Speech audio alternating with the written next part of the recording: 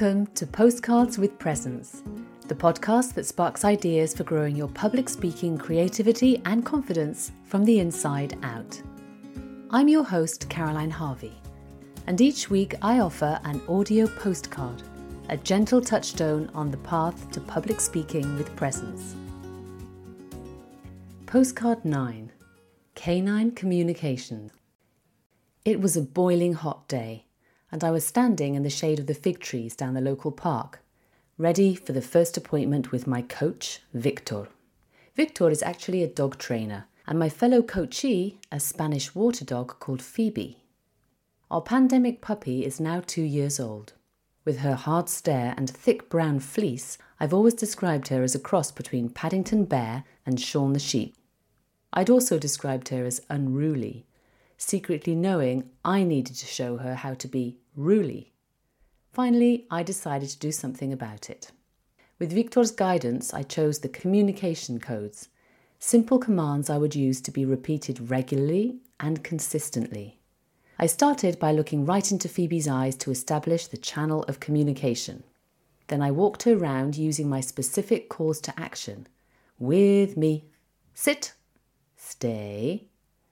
Once we'd finished, she was really responsive, I made it clear the work was over with another code. Allez, allez, bravo. Here's what happened along the way. I fumbled over the Frankfurter sausage rewards, dropping them on Phoebe's head and effectively removing the incentive. I was so intent on the exercise I lost control of the lead, leaving it flapping annoyingly in her face. And halfway round, her training collar somehow slipped off her head, and I was left holding an empty lead. But it didn't matter, because we both learned loads. I laughed a lot, but only once we'd finished. After just one session, I could feel the bond with Phoebe deepening. The key?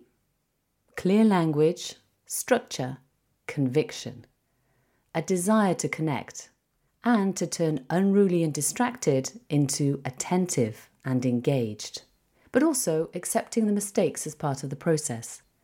Getting it a bit wrong opened up space for laughter and an opportunity to learn. Truth is, I'd never learnt how to communicate with canines.